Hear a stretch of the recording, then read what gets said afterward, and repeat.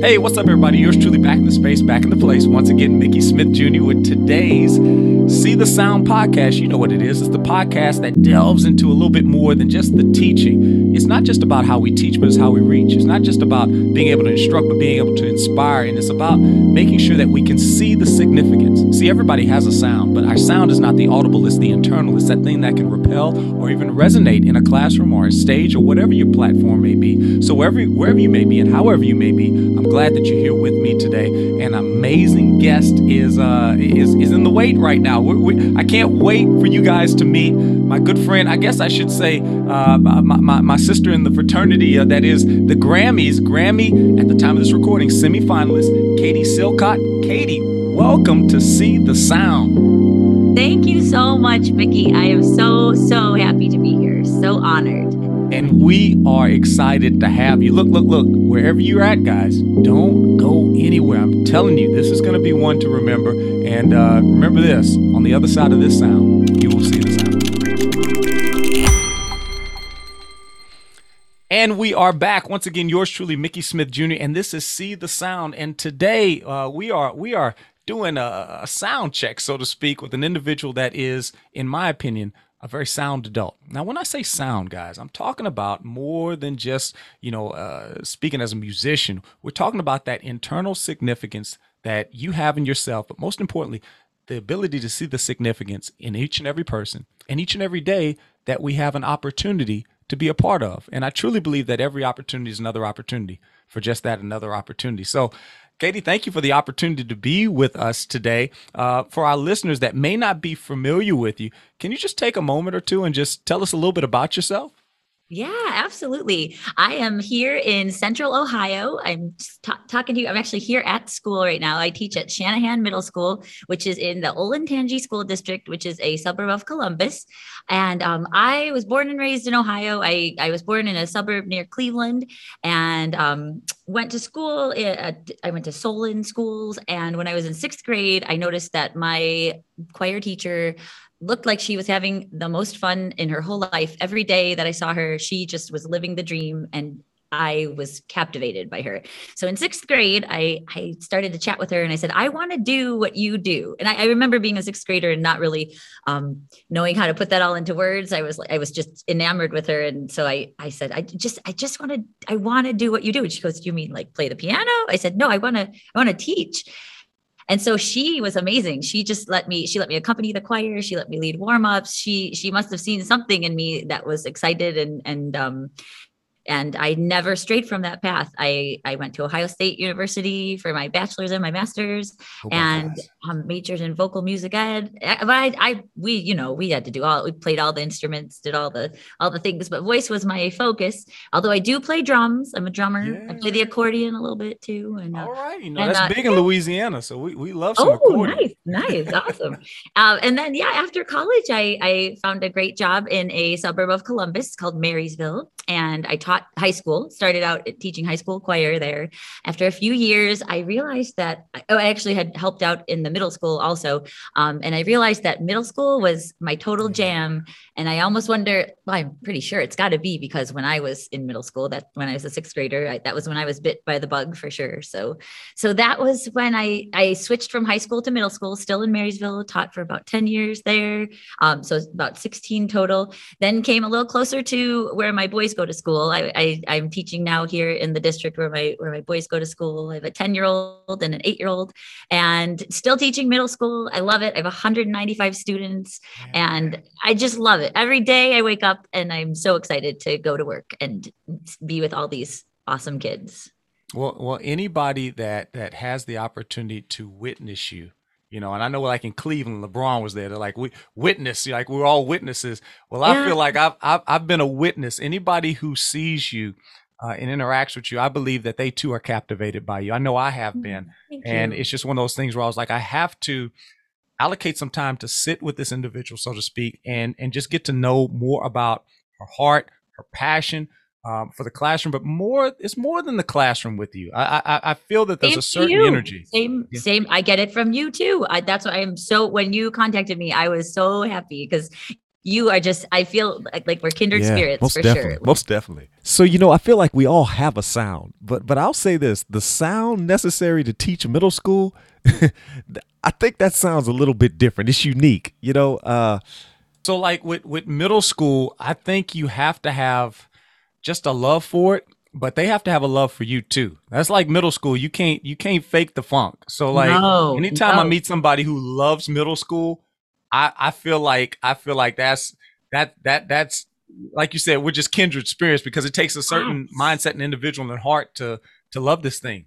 Absolutely, especially middle school. And that's what I've noticed, not just with the music staff at my school, but all the teachers here. It's such a special thing. You do have to have a very, very special passion for sure. And then it's addictive. Then you just can't leave. You can't leave. I mean, not if I ever want to teach elementary or go back to high school, but it's different. I'm telling you, I'm in a situation right now where I taught at a particular school for a number of years, and it was pre-K through 8th grade, but I was focused strictly in the middle school band. And now I have moved, and we've moved states. I'm in South Florida now. And I teach at a private school, and now my responsibility is 1st grade to 8th grade. Oh my! Yes, very different. I am engaging in professional and personal development every day. Every day I'm learning something. Oh my! Every day I am learning something new about teaching. I thought I knew what I was doing. Yeah, you came in with years. You were like, I got this. Yeah, those first graders. Oh man, but I love it though. It's so interesting, and it's making me reimagine and reevaluate even prior teaching practices. Not to say they're wrong, but just I think to some extent let's not get it twisted. It has been difficult because it is a different, even from 5th grade to 6th grade is different, And then when you talk about 1st grade, that's an entire different energy and different cadence and different structure, how you do things. But it's definitely making me go back to the drawing board and ask myself the why, the who, the what, the when. And I think that's important depending on the stage that we're at in our teaching. I think it's healthy every so often to be put in a situation that makes you look at it again for the first time. Yes, it keeps you fresh for sure. It definitely you don't get stuck in any sort of rut. If you can always revisit, whether it's teaching different age kids or, that's so important, especially, to not be burnt out. You got to stay fresh, got to think of the why all the time. And then the why goes through a different lens, each group, each class you have, each age you have, it changes.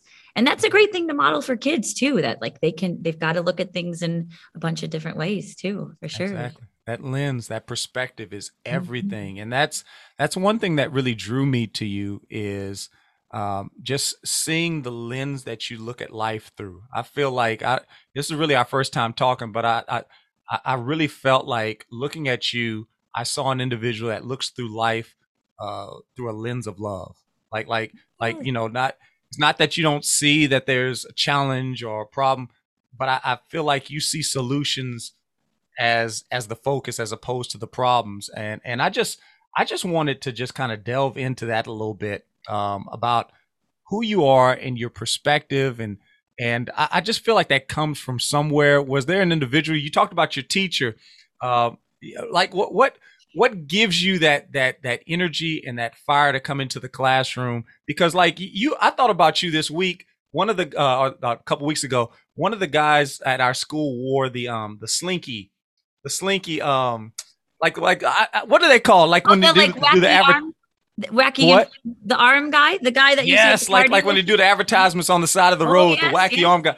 And he was sweating out. He was sweating out like in like 15, 30 minutes. I'm telling you, I was like, wow, man. She is a trooper, because you wore that like all day, right? I'm very known for wearing different mascot outfit. With my son's Little League baseball team, they were the Sharks this summer, so I bought an inflatable shark outfit. I don't know, when people ask like, where does this all come from? The thing I say lately is it's my wiring. I just have this wiring in my head. I'm of course inspired by so many people, and I have a loving family, but just for some reason in my head, it just feels so great to be able to have a perspective of how to bring light to any situation I am in. If I can do that and provide that for people, that's just going to hopefully make people feel great. And even a middle schooler who's like, are you for real? It's so cool to see that. Like I say hi to every kid in the hallway, whether I know them or not, but it's just neat to see how they open up and like say hi back. And they're first like, did she talking to me? But it's just to be able to show how to be a bright human. It's very energizing and awesome. Well, I think we need more models of that. I think that's so important. So what you do transcends just the teaching, but I believe that you're a lighthouse. You're a lighthouse, not just for these students, but even for your colleagues, your peers, the community, those parents. I can't tell you how many times a parent will come up and they'll reference something that maybe I've said or done that I thought was just so small in the moment, but you don't realize that it meant everything to that person because of maybe the moment that they were in. Maybe they were in a difficult time. You know, we were talking prior to the recording, and I had shared with you how probably my most visible time in my life was actually my most vulnerable. And for so many people, they oftentimes are fighting battles we have no idea. You know, is that something you think about whenever you're in the classroom of being that light source? And how does someone do that? Because you said I'm wired that way, but at the same time, do you think that that's something someone can develop? Is it a muscle that maybe it won't look just like yours, but is that something that we can do? And how does somebody do that? Yeah, I do believe it's a behavior. It's something that can be learned. And, you know, because I read an article a few years ago about when you're in a classroom when you're in a building, speaking more on a staff member side of things, about being a marigold. I don't know if you've ever seen this teaching article. It's called Be a Marigold. And it talks about how marigolds, when they're planted next to other, other plants, they are nurturing plants. They're built. So when you have a very precious flower, you try to plant it next to a marigold so that it can be protected. The marigold kind of looks out for others, and the marigold kind of, protects, but also encourages and just nurtures. And then I guess in the article, it goes on to talk about walnut trees, and the walnut trees are huge, and they are often filled with like toxic things that could harm other plants. So you want to try to be as much of a marigold to someone, or a new teacher would want to look for the marigolds in their in their building to kind of nurture and grow. I'm not really a gardener. I don't have a lot of plants or anything, but when I read that, I was like, that just makes so much sense to be someone that you can be. If someone's near you, you can help nurture them and promote positivity rather than, it's very easy in the teaching profession. Sure. This is, I mean, and it's just easy in life too. Even when I think about social media, it's so interesting. I try to be cognizant of what I share and what I post. But it's so interesting that if I share a story that has a negative connotation, astronomical shares, astronomical repost and likes, not that my message is a negative one, but if it's something like I posted something a few weeks back where it talked about how we're in jeopardy as a profession because there is a shortage of teachers that are willing to teach under the circumstances we have right now. Yes. And man, just like boom, it blew up. And then, the next day I may have said, go make today great. And it was like crickets, but it's crazy. And people will tell you, they'll tell me, man, Mickey, I love your posts. I see them, but they don't like them. They don't reshare them in the same way that we do. I think to some extent we're kind of wired for the negative. So when someone such as yourself kind of goes against that, it's eye-opening to me. It just kind of makes me sad. It's necessary, but I think it's important that we understand the importance of having a mind shift as opposed to maybe a mindset, And there's flexibility. Yeah. Like I feel like maybe some people are afraid to look into something a different way because they feel like they're going to go against what they've held true for their whole life. But a shift is so much, like if you put it that way, a mind shift, or at least just opening up your view a little bit more. I think that's great for anyone to learn. And that's why I'm happy at this age that I can be that for kids, so hopefully when they get into their older years, they can. And I see those articles too. I see all the negative stuff, but then there's the good news movement and the human good. There's all these great websites that you don't see much there. You don't see them as much, but people need them. We need that. for whatever reason, we don't always respond to them the same way. And I think sometimes it's even a fear thing. I think we're afraid to embrace those different things. We do what we've always done. We're creatures of habit. But I was sharing with my students years ago the idea of how something that doesn't look dangerous or painful or hurtful can actually be. And I gave a kid a small water bottle, like a little tiny one, right? And I Mhm. said, "Hey, hold this water bottle." And I said, "Is that hard to hold?" He's like, "No." I said, "Now, what would happen if we held it for 12 hours?" He's like, "That's crazy." No, I said, "I'm serious. What if you held this easy to hold water bottle for 12 hours or even 12 days?" He's like, "That's impossible." I said, "Why? You said it was light." And getting them to think a little bit deeper. And of course, he came to the conclusion that anybody that's listening to this today will come to, and that is, it doesn't matter how small something is, holding it in the same posture, in the same position for too long causes pain for any of us. I mean, I don't care if it's a simple rock or a phone, or if you hold it in that still set position, your muscles will get cramped. And it always makes me think about, what are we thinking about? What thoughts are we holding on to that Mhm. maybe we should let go? So when I look at someone like yourself, it's so interesting because there's so many people that are still holding on to 2020. And I don't mean this in a disrespectful way to anybody, because we've all lost. I actually, the year I won the Grammy, I laid to rest 7 loved ones Oh my in God. 1 year. So Oh, so I understand wholeheartedly the difficulties that have come with the season that we're in.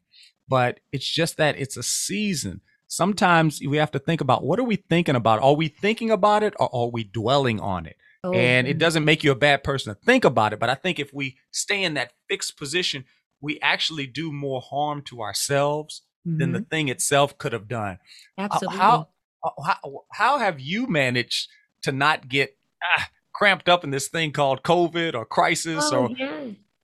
I think that I was reading an article too recently about that. Like, it's like right now, you, even with COVID still around or anything challenging still around, it's like you're going out into a snowstorm. You're going to need to drive somewhere in the snow. Well, not in South Florida. You're not driving no, in any I hope snowstorm. not. But like you, I guess I just, in my head, I think, if there's something challenging coming up, or if there's something challenging that's easy to hold on to, or if something is coming up ahead, you just have to, instead of, like you said, getting stiff and stuck in the one, holding on to the one thing, you have to escape from that and say, okay, are my tires good? Do I know that the snow is going to end soon? Am I Mm, prepared? Am I ready to pull over if I need to? I guess just knowing that you could have the flexibility to kind of not have to stick into one, not have to dwell, like you said, dwell on yeah. any sort of thing that could, because it is, you're right, this is a time now that people are, and it has been a very crazy time of loss. And even just on a surface level, the loss of, not, I know so many people had no concerts last year with Yeah. the learning model that we had. And so, but actually though, that's coming back to the concert topic, like that's been so nice to just be able to, Breathe. yeah, Yes. And be in the yes, moment and not yeah, have to run, feel like you're being forced into this corner of yeah, performance. And I'm being pigeonholed. It's been yeah, actually kind of refreshing to be able to sit in the process of it all yeah. and enjoy the process. And to get to know kids all last year, we had smaller classes. We saw like half the alphabet one day, half the alphabet the other. And it was so nice to be able to see them on a smaller level, because you're used to that too, having bands that are Yeah. huge. And I had a lot smaller classes. And now going into this year, knowing those kids from last year, having that intimate time, now we can like really, really make music. And we are gearing up for performances, but it is refreshing. It's nice to you know, just do what we love for sure. And it all goes back to that perspective you talked about, Yeah. like I said, having that perspective of seeing where I'm at and finding the beauty in that. And Yeah. even what you talked about before, okay, the snow is coming, but let me shift my perspective on what works, Yeah. what's winning, what I do have. I was sharing with someone a while back that, being in Louisiana, we have a lot of hurricanes. Yeah. The community I was living in actually had 2 hurricanes hit it in 6 weeks. Same routes. That's Oh my like God. lightning striking in the same spot Yes. twice. Yeah. Um, and this was actually the same path that a hurricane took 15 years prior, my first year teaching. So it's very, Oh, very, very odd. I mean, that it is just odd. just just crazy. But Yeah. with that being said, having been through so many storms, I was sharing with somebody that there's never been a storm so big that if I didn't just keep going, if I didn't keep driving, I didn't come out on the other side. And I think it's important that we understand that, just like we talked about, there's pain from being in that fixed position. There's Mhm. also, I think there's pain and maybe even destruction from staying fixed in something that was only meant to be a season. And for Absolutely. so many of us, Absolutely. we're going through seasons right now, and not to discount it or disregard it, but understand that you're bigger than this season. We're Mhm. going to come out on the other side, but at some point, we have to believe in something bigger than the problem. So Mhm. when you go into a classroom, you're faced with challenges. None of these kids are perfect. Matter of fact, we aren't perfect. Our systems aren't perfect. Our structures, our campuses. What do you focus on? What do you set your perspective to when you step into a classroom every day? Because you have a choice.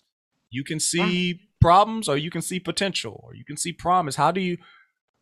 What does that look like other than just saying be the best? Like, what are Oh, some yeah. things a teacher can do? Say I'm a first year teacher. Let's say I had COVID for my student teaching, and then Oh, I had right. COVID Yeah. part two for my first Yeah. year teaching. I don't know what I'm doing, so to speak, or maybe I'm thriving because I have nothing to compare it to. But Right. They're like, oh, this regardless, can't get any worse. Right. Right. I That's a mean, really, I think about those teachers a lot. And I use this thing, I call it the sunshine ratio. And I okay. try, if anything is on my mind that is making me upset, I try to find at least two other things that are good, that are at least better than the thing I'm thinking about or worried about. And I tell my kids this too. So if I walk into class and someone's having a bad day or I'm having a bad day, if I gotta try to think of at least double to the one. So if there's one thing that I'm worried about, I try to think of two things that, Hmm. even if they're little, that'll kind of pull me out of dwelling on the one thing. That's kind of where and so if a kid's coming into class and they're like, oh, I'm not having a good day. And I ask why, and it could be a big thing. I try to at least, try to pull them out and find something that they could focus on in class. And what's really nice about our profession is we can make music, and that Yeah. heals us in any way. Gosh, even just doing our warm-ups, kids, and that doesn't, I'm not saying a kid in a bad mood is all of a sudden in a good mood for sure and every day, but it just being able to sing together it really is It healing makes for an sure. impact. Yeah, So to a absolutely. first year teacher, I would just say, go back to the why. Absolutely. Go back to Mm. why, think about when you were in school, how you felt when you were when you were making music in a place that was bigger than yourself, contributing to something bigger than yourself. Go back to that and don't set lofty goals of doing all these really complicated pieces of music. Just make music, and just keep it simple for sure, and That's try to right. keep the pocket of goodness bigger than the stone in your shoe that Mm. might be there, but you got to try to shift your view a little bit, shift your lens a little. That's That's it. what I You know, try, and and, it's and not easy, it's but not, but it's necessary. It's it is. necessary. Or And else yeah, it's just not good for, that's what I don't really yell much in class either, and kids are like, why don't you ever just, but I just feel like you've got to look out for yourself. You have to, why yeah, would I yell and work myself up? You guys are exactly. just going to laugh probably, or just Exactly. she's crazy. It's just not worth it. You got to really look out for, trying Now to your blood pressure is high, your voice is hoarse, oh and literally yeah. they've gone and they went to bed that night and slept great and Oh, I sure. totally They didn't yeah. think about it at all after school. Right. Exactly. Exactly. Yeah. So I just, and again, we are lucky to be able to be in a place where we can, just make music. I always tell my kids, like, it's a great, I have eighth graders, first period every day. And we just get to start the day so well together as a family, singing and connecting. And some of them are friends with each other. Some of them are only in that class together. And it's really neat how we can just connect and try to put any drama at the door, but it's hard in middle school, but it's just been, so that's why every day I really don't feel nervous coming into class, because it's such a joyful place, and Yeah. we're lucky to be able to do this. Well, I know that comes with years of experience. That comes with those things you talked about, but I also hear that it comes with a certain level of vision casting. I Yeah. always like to say that things don't happen by happenstance. They happen by habit stacks. Small I things love done well, that. stacked on top of each other. Yes. If I Yes. if I come into your classroom, I've never been in your classroom before, but I know just even from looking at the background, I can tell that there's a certain level of structure and order. I call it a map, a management action plan. Yeah. There's Yeah. things that you've put together that gives your classroom a certain signature. That if I walked into your classroom right now, there's a certain way kids come to the door. There's a certain thing they do when they come in. I just already know it because you can't have that type of joy without some type of order. There's a level of organized chaos in the classroom, Oh but yeah. it can't be a steady diet of chaos, Girl, right? mess around. There's my risers. Yeah, you're right. It's a good Yes. balance. Yeah. That's You it. know, That's it. but yeah, So I'm looking at the risers. I'm looking at the yeah. piano is set properly. As I'm looking at your room right now, I can't help but think about how much teaching mirrors performance. So as a performer, when we get ready to share our gift and our passion through music, number one, we have to make sure that we have our sound, right? Mhm, Right. mhm. So there's a level of sound discovery. We discover our sound, whether it's in the practice room, whether it's with private lessons or Mhm. just practice in general. But then after we have our sound and it's ready to be showcased, we also have to set our stage. And setting our stage means, like you said before, having the riser set at the appropriate place, maybe having a certain floor monitor there for a speaker or a piano there, or music stands have to be set in a way that you're comfortable. And a great artist, whether it's the Rolling Stones or whoever it is, they want their stage set up a certain way so that they can comfortably perform and be everything that they need to be. Why? Because the last part of this is not just sharing your sound or discovering your sound or setting up the stage, but it's also engaging your audience, right? Yeah. So you want to be able to captivate your audience. And in this case, when we talk about your sound, your stage, your audience, the sound is what you bring to the classroom, is what we've been talking about. Your stage is what we're talking about now, that classroom setup that Mhm. allows you to be your best version of yourself and to emote and to educate and to elevate and all those things.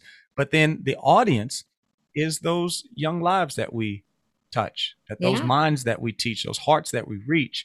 And I Mhm. think it's important that more than just teaching, we're behavior detectives, that we have an Yeah. ability to look at who they are and to see them. And we're influencers in the stance of helping them see the identity that they have and Yes. discover their sound. Um, so you know, for us in the profession, a lot of people kind of get turned off when I use words like performance or we're performing. But I'm just curious. You may disagree with me, but do you feel that's an okay parallel or comparison? As far as what we do is high performance, what we're doing is we are performing, we're sharing, we're communicating. How do you view it? I view it, it was interesting when you were explaining that. I view it very much like a performance. And because when you want your performers, when you're getting your students ready for performances, I always think of, what do we want when we're on stage? How do we want our audience to feel? And the big answer is we want them to be comfortable. We want them to, Mm. listen to the gift we have to give and feel at ease and not. So I try in preparing my kids to say, you want to make sure you know what you're doing. You want to make sure you are ready to bring as much joy as possible or whatever the mood of your piece is. So I think if we're modeling that, if it is kind of like a performance, we want our students to feel at ease and we want them to feel that we're in a classroom that is structured and but also a little crazy and just Yeah. that they could be safe and be themselves. And but then if you flip that around, then when they're on stage performing, we want that to come out to the audience. We want them to be prepared and structured but also fun. And it's kind of a neat parallel to I Yeah. believe it is kind of performing for sure. I Yeah. think I, because I, kids can see that too. If you're they not can. bringing the energy or you're not tapping into their where their moods are, that they can see that and then they're not Hmm. really buying into what you're doing. Hmm. I think It's I've seen it firsthand. It's taken a little while. Um, Even in the situation that I'm in right now, because I'm in a new place, and yeah. even culturally, it's different. And it's just it's so different. Kids are kids, but different parts of the country are different, and different walks of life are different, and even certain campus cultures are different. It doesn't make any of them worse or bad or better. It's just different. So having to come in and navigate such a different space, I've had to, I don't want to say redefine, but I've had to rediscover what are those things that worked in the past? Because after you find them and they work, sometimes they become automated. Sometimes Yeah. it Yeah, just you got to keep happens. it fresh. Yeah. Yeah, Yeah, for sure. and a lot of the kids were coming into my classroom already excited, from the elementary. They're like, Oh, oh, because they already knew Mr. Smith, and yes. now it's like, oh, I forgot how difficult it is to forge those relationships. I thought I could do that, and I was doing it, but now it's different. How do you create relationships? And for folks that are listening today, we got folks that are listening that are teachers. We have some folks that are supporters of education, and they listen to this because so much of life mirrors or reflects the classroom, that I'm always amazed that there's people that really tune into this stuff, and they really have never taught a day in their life in the classroom, but they're intrigued by what makes teachers great in modern day teaching. So I believe modern day teaching is relationship based teaching. I don't think you can separate the two. Oh, So how do you forge relationships in your classroom, or what do you think are some key elements for that? that's something that has gotten so much easier as I've been teaching that. And I know that's hard to give that advice to a new teacher. Just stick with it. But that is so cool to see. I think of my first 5 years of teaching, and I developed relationships, and definitely, but it was so different from now in years like 15 through 20, where you just kind of know the dynamic of a school year, and Mm-hmm. you know, and even if you're not, because I haven't been in the same, this is my fourth year here, so it's been kind of new, but you still kind of feel the formula, the formula as you have taught every year. I feel like just giving it time really, really helps. And I really feel now this is something that has gotten even more potent in my years here at Shanahan, involving the whole school building in anything you do especially as a music teacher or a science Yeah. teacher or a social studies teacher. If you can work on the climate of the whole building, I would tell a first year teacher, absolutely, that is something so easy to do, just to get out there and meet other teachers and see what other classes are doing. And if I have very supportive administrators, and even if they are or aren't, you could still get out and kind of reach out into the building more than just in your classroom. That's something I wish I knew I could have done more in my first few years, like just That's reach good. out more into the school. Yeah. Yeah, I can testify. That is something super important. I was a little nervous. I took my first steps. I'm at this new school, and I started asking teachers if I could sit in on their class and Yeah. participate too, which is Oh, yeah. it's awkward because those chairs are small in Yes. first grade. Yes. Yes. Oh, I yes. underestimated. My Oh, my legs are goodness. kind of long for the little chairs. Oh, We had right. to It's like when you revisit go my to seat. right when I go to parent teacher conferences at my kid's school, I'm just sitting there and the little kid. Yes. Yes. Oh You gosh. forget. I mean, like when they sit in it, it looks normal. When you sit in it, you look like Gulliver from like Oh my Gulliver's goodness. Travels or Yes. something. So, Yeah. Oh, but that's but great. You go but in it, and it you. gives me an insight on what other great teachers are doing to Yes. to to Yes. make those situations work, and really gets the wheels turning. I was very nervous about doing it at first. Contrary to pop belief, I am a recovering introvert. I Oh am my I God. am yes, very very much so. But over the years, I understand that life's better when we band together. I Yeah. understand that life moves at the speed of relationships, and you got to come out of that comfort zone sometimes in order to grow.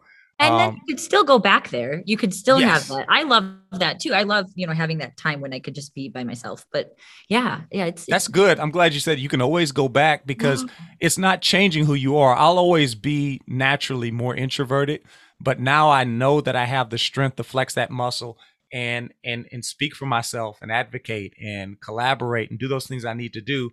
But it's with the understanding that I'm gonna need an hour. yes, yes, Afterwards, yes. I refuel from alone time and Yeah. quiet time. Yep.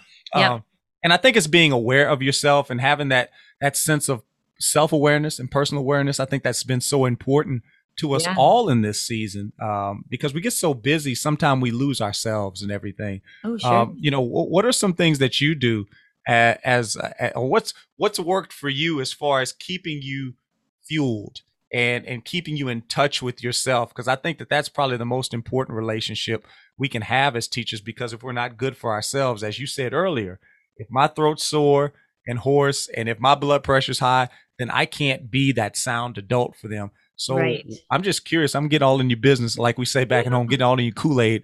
How do Yeah. you how do you how do you make sure that you are good for you in order to be good for them? That's a really good question because I just have this, I have this a servant heart, I guess. I feel like, and so when I'm trying to kind of decompress, I still stay busy in things that are, passion that I'm passionate about. So and I do have like quiet time and I do like to be on my own and things, but like, I just, if I need a break from spreading the light in the music classroom, I love getting involved in my community. I just joined the board for my community pool. Our swimming pool, our Hmm. city pool needed Yeah. parents that would be on the board. So I just joined that just to kind of like meet new people and see people not in the music world. And Oh, can you say that again? Can you say that again? Look, oh, look, we there just are stepped on somebody's people. toes, but we need to. We're gonna step on their whole foot.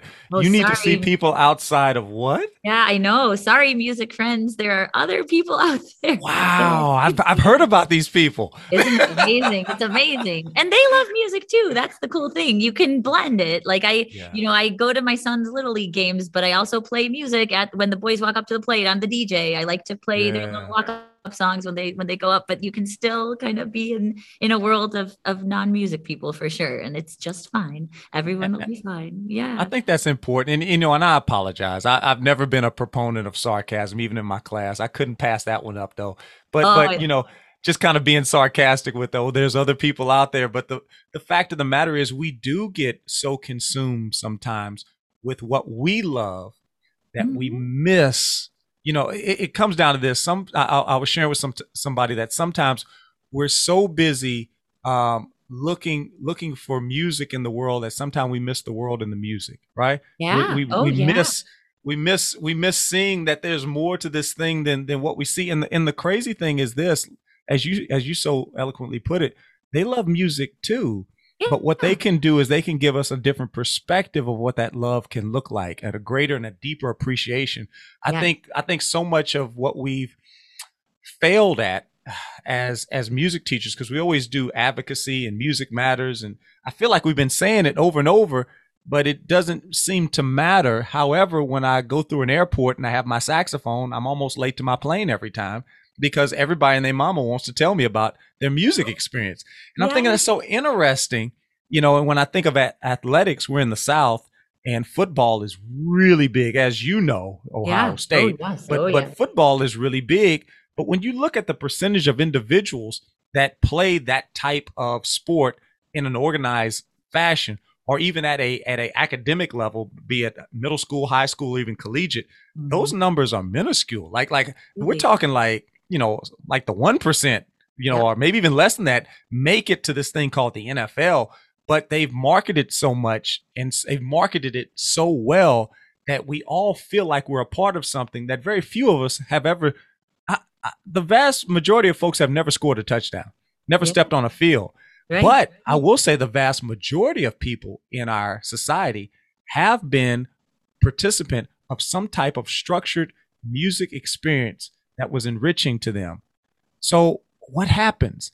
I think part of it is we don't make music education as inclusive.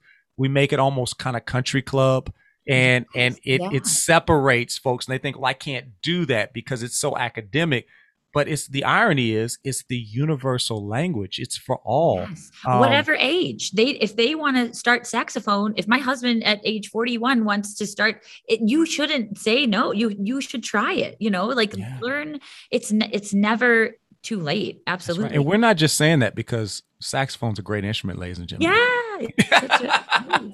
Right. No, but like No, but I there's mean, really, I've had some retirees. We worked, the place that I live had a huge petrochemical industry. And a lot of these gentlemen, it's primarily men, would work in these refineries, and they would devote, 40, 50 years of their life to this company.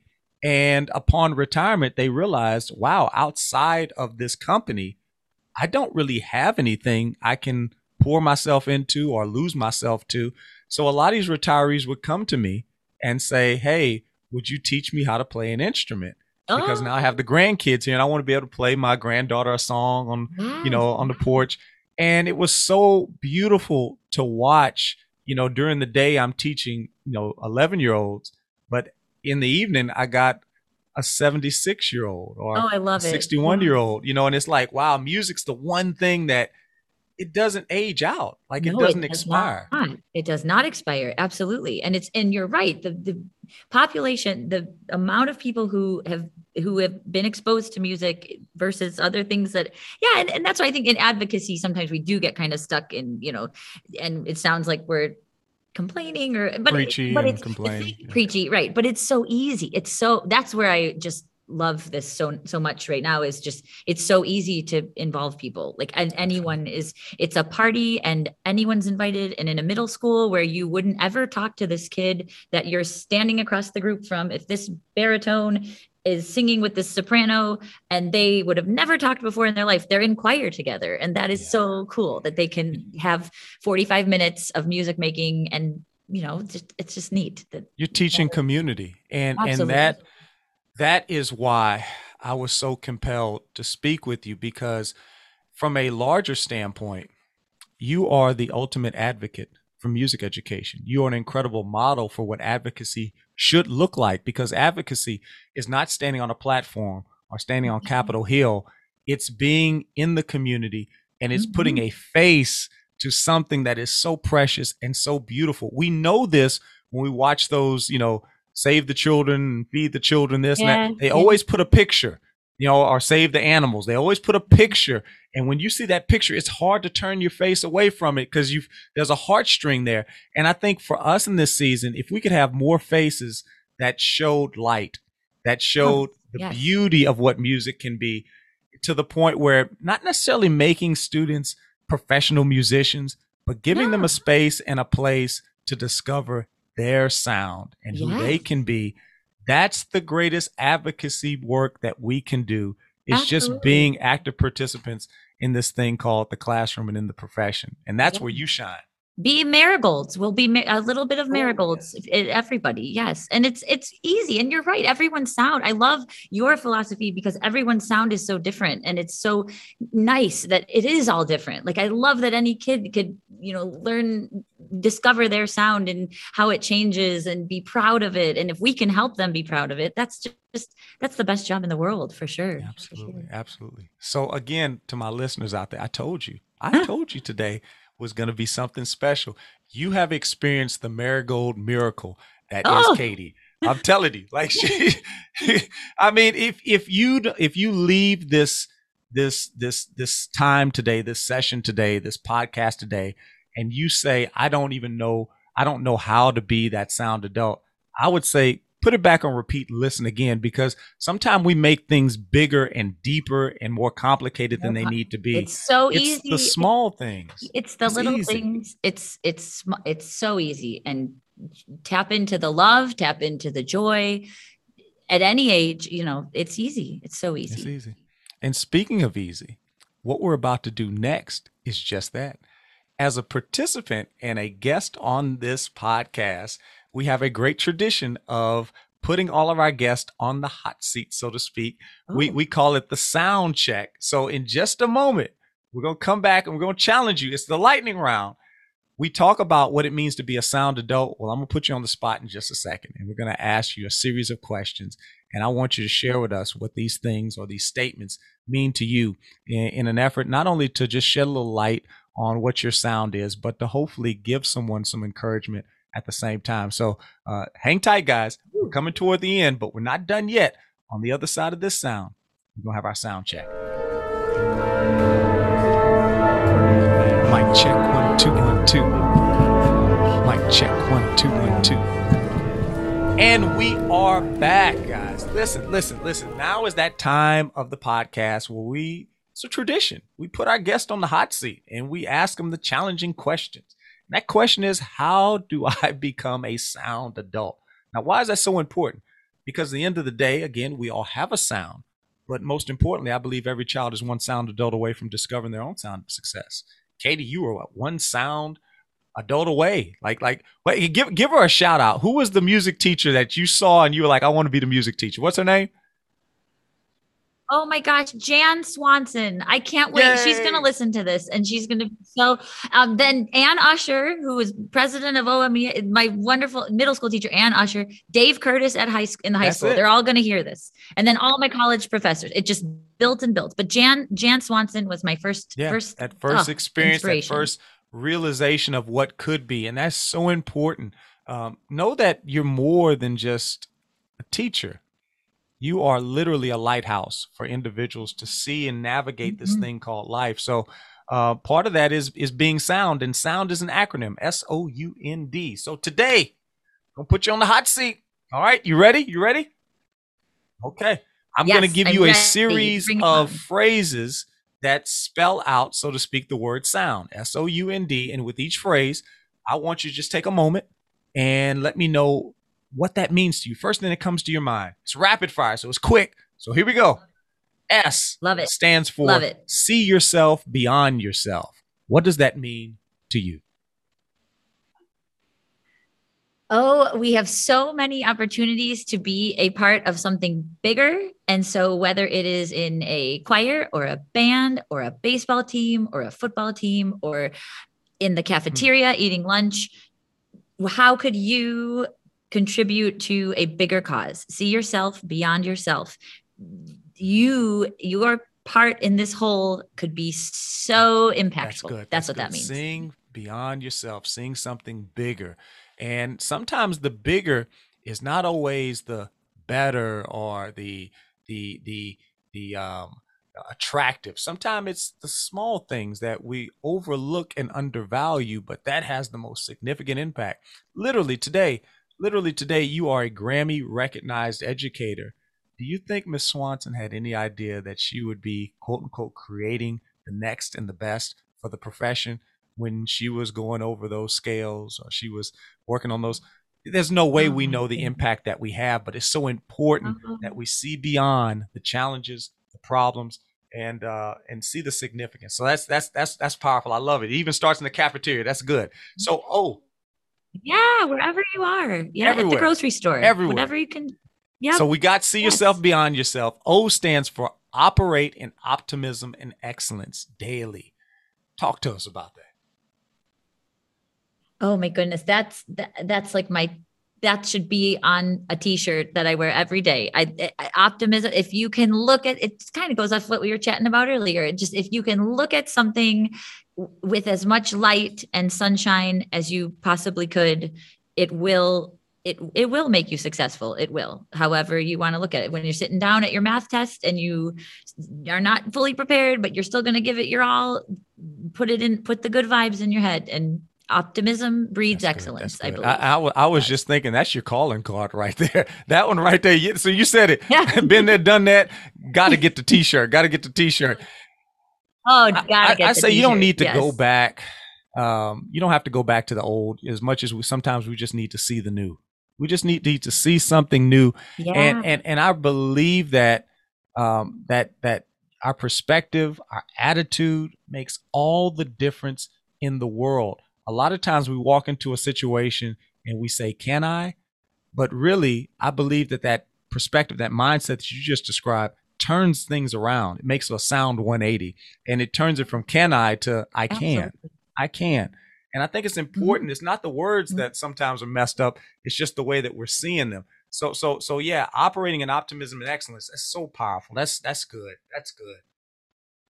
I do have a little anecdote. This little ending, we're doing Rocking Around the Christmas Tree for our opener of our concert. And it ends with this piano part that's like da da da da da da da da da da da da. And I'm not playing piano for the concert. I only play for rehearsal. We have a beautiful accompanist that plays for us. But my sweet little 7th grader, her name's Claire. She said, Mrs. Silcott, I bet you can't play that. She was kind of challenging me. I know her well enough where she's I knew she was just kind of she's just. And I go, Claire, I'm going to practice. I'm very nervous about this. Piano's not my strongest thing, but I'm going to go home and I'm going to practice this little triple. And I'm going to do it tomorrow, Claire. Yeah. And I operated in optimism. So the next day, Jingle Bell Rock, da, da, da, da, da, and I did it. And her face, and the kids were clapping, the ones who were kind of like, Claire, why are you calling her out? They were all like, yeah. So I operated in optimism and played that little ending. Maybe I could play for the concert. Not only are you a role model, but now you're a supermodel. You are a supermodel because that kid will never forget. Man, Claire will never forget. Hey, she won't. Yeah. that's good. That's good. So we got S, we got O. U stands for utilize all available resources. Speak on that for us. I'm glad that's you, because that goes back to my advice for a first year teacher or a 40-year teacher. Look around your school, and and look at your parents, and look at your kids who were once in your choir and are now in the next school, like my high schoolers. Look around, keep looking all around, and involve as many people in your program as possible. Do a staff choir, staff musical, teach a 76-year-old guy to play saxophone, as much as spread all that, as many resources as possible. Because it's weird to call, I shouldn't call them resources, but that's your world. You're expanding your world. I'm gonna be honest. When you said it, like I'm a words guy. Like what words really jump out at me. And it wasn't until you spoke about resources in the role or the capacity of others that I looked at the word again in my mind and I thought about it. Our source for strength, our source for fuel to keep us going, oftentimes lies in the lives of others. So that's why they're resources, because they help to keep us. They're our source for not giving up. And because if we had to do all this ourselves, there's no way we crumble under the pressure. So don't feel bad, about asking or reaching out. That would be as silly as trying to put on a spring or a fall performance with just one individual. Nobody would come to hear that. The power is in the choir, it's in the ensemble, it's in the orchestra, it's in the band. Life is truly better when we band together. So resources, that's powerful. Yeah, I love it. I asked for one box of Kleenex. I ran out of tissues. 'Tis the season, and I emailed my whole staff. And look at all the tissues. Wow. Oh, can you see them? I have tissues for the rest of the year. Utilized all my. I have this whole tree of. You can see. Yeah, you can see it. So yes, even just something like that. Ask for tissues. You will get kids bringing in boxes of tissues, and it helps you claim your life back too. So instead of you having to fight traffic to go get some tissues or cut something short, you're allowing people to invest into you and to show their appreciation, and that's okay. If we can accept applause from an audience, we can accept resources from others. So don't be beyond that. That's good. That's good. So we're batting 1,000. We got the S, got the O, we got the U. Last one is N, and that is nourish relationships.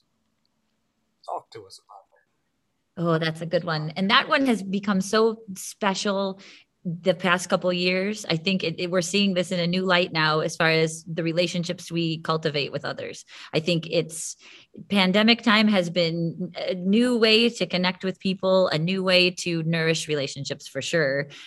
In a really intimate, beautiful way, whether it's relationship with students, when we were all learning from home and having online classes, you're seeing such a different side of people when they're sitting in their house and they're holding up their dog while they're singing their scales and stuff. So that's one way. But I think just always being open to the people that you meet and the people that you will meet someday. Just stay open and let people have space too, if they need a little bit of space to not really be out and chatting. I think that's a good, and then as you live more, you see the people that you need to check in with once in a while, and then ones who are going to be okay. And just as I'm hearing you, I can't help but feel it's important not just to be a student of the subject matter, but to be a student of our students, to have that awareness of who they are and knowing who is who in the room and what that individual needs. And like we said before, being that behavior detective and understanding that the behavior, and I've definitely had to learn that this year because I'm in a new space and I don't know all the characters of this production, so to speak. Whereas I had the advantage before of kind of knowing, oh, that's Susie's brother, that's Johnny's cousin. I don't know who anybody is, and it can be so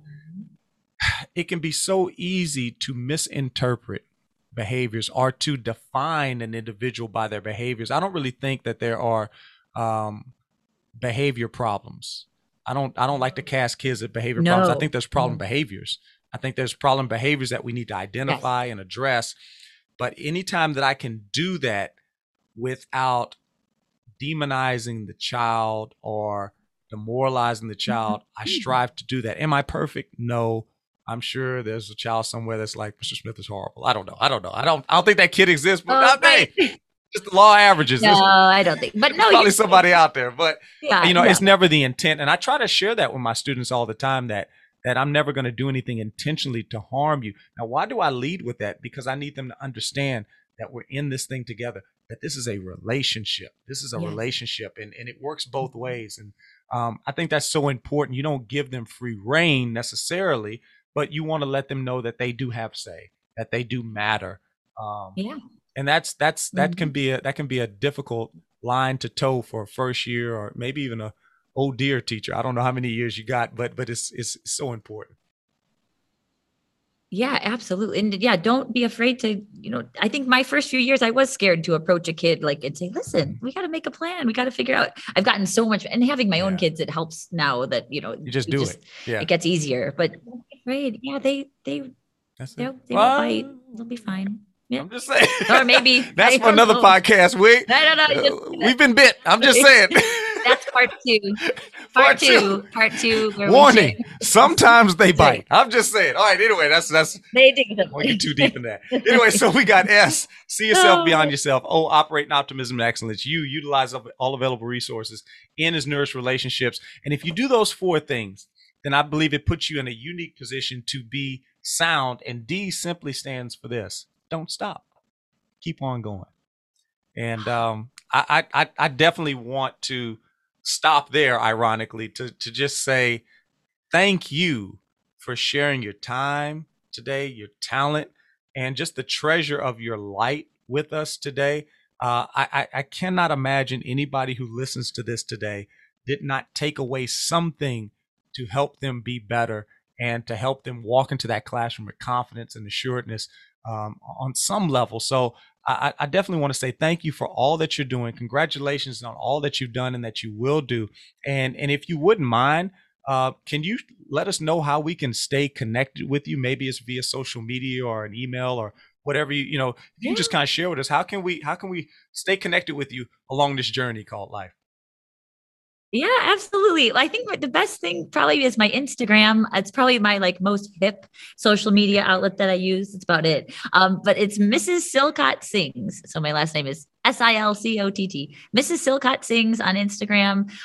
Katie.silcott@gmail is my Gmail. And I just am so honored to be here. It was so nice to talk with you and to just spread the joy. And and that to end with what you just ended with, the keep on going. Yeah. We need that so much. We need it. It's such a big lesson. Keep on going no matter what. And for my folks out there, whether you are in the classroom or whether you're a fan or a supporter of this thing called teachers and education, we just want to thank you. And thank you again, Katie. And thank you to everybody that's listening today.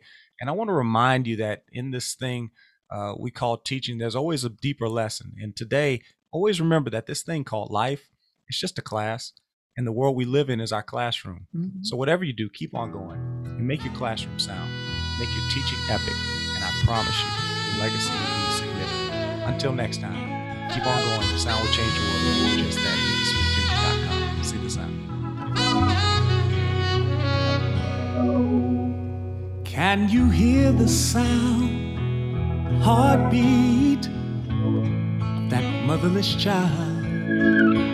As we search for love, we all need the warmth of a smile. There's a sound that is so sweet when we hear, child, you belong. So let our words of love flow freely like a river strong. And let us be the sound to change the world.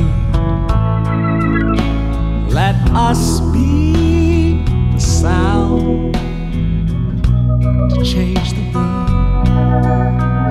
Let us be the sound